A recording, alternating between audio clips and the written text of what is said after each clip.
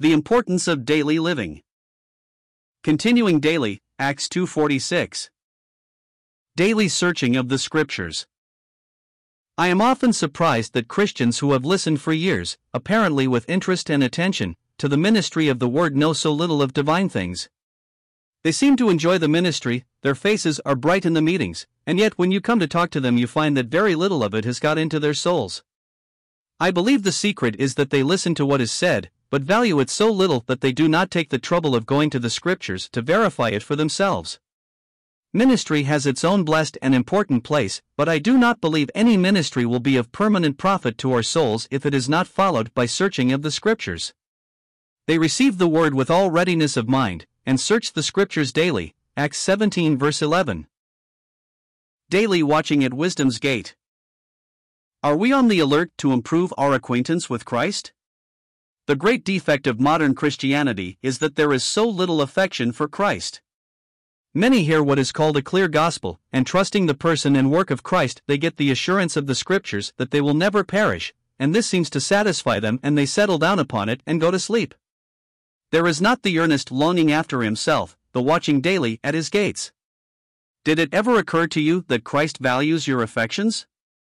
You belong to Him, you are the object of His love, you are His own. Your heart is Christ's property. Is it His dwelling place? Blessed is the man that heareth me, watching daily at my gates, waiting at the posts of my doors, Proverbs 8 verse 34.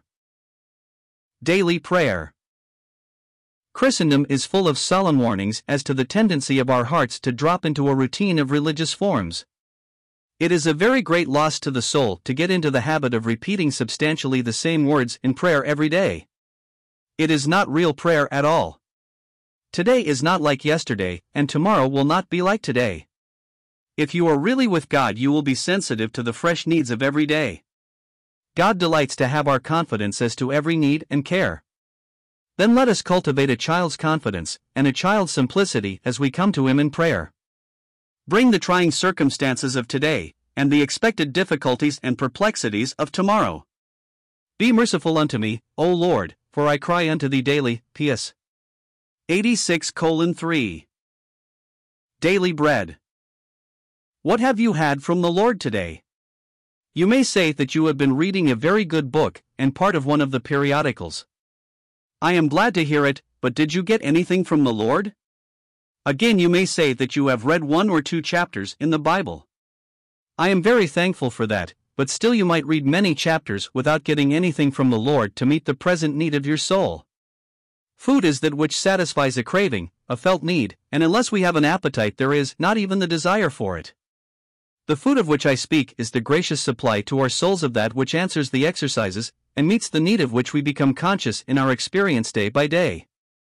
I do not mean your external need, but the need of your heart and spirit, in the various experiences of your soul. May the Lord preserve us from becoming insensible to our daily need that His love delights to supply as our daily bread. Give us this day our daily bread, Matt 6:11. Daily cross.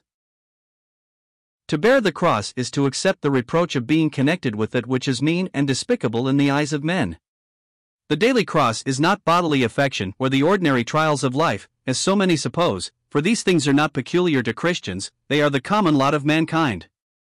The daily cross is the acceptance day by day of a path and a portion which, so far as this world goes, is one of dishonor and reproach.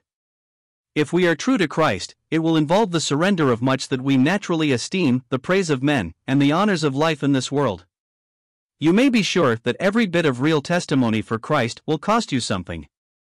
If any man will come after me, let him deny himself, and take up his cross daily, and follow me. Luke 9 verse 23. Daily encouragement. There is a constant tendency in our hearts to be discouraged because of the way. I am afraid that many souls backslide and drift away simply because we are not near enough to the Lord, and have not sufficient affection to give them a word of encouragement.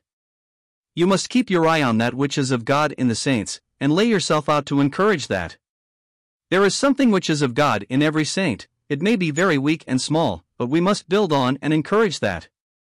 We must count on the work of God in the souls of His saints, and seek to help and encourage that which is of Himself in every way. Let none of us think that this is only for teachers and ministers of the Word. This applies to every one of us in our individual contact with each other. But exhort, encourage, one another daily, Hebrews 3 verse 13.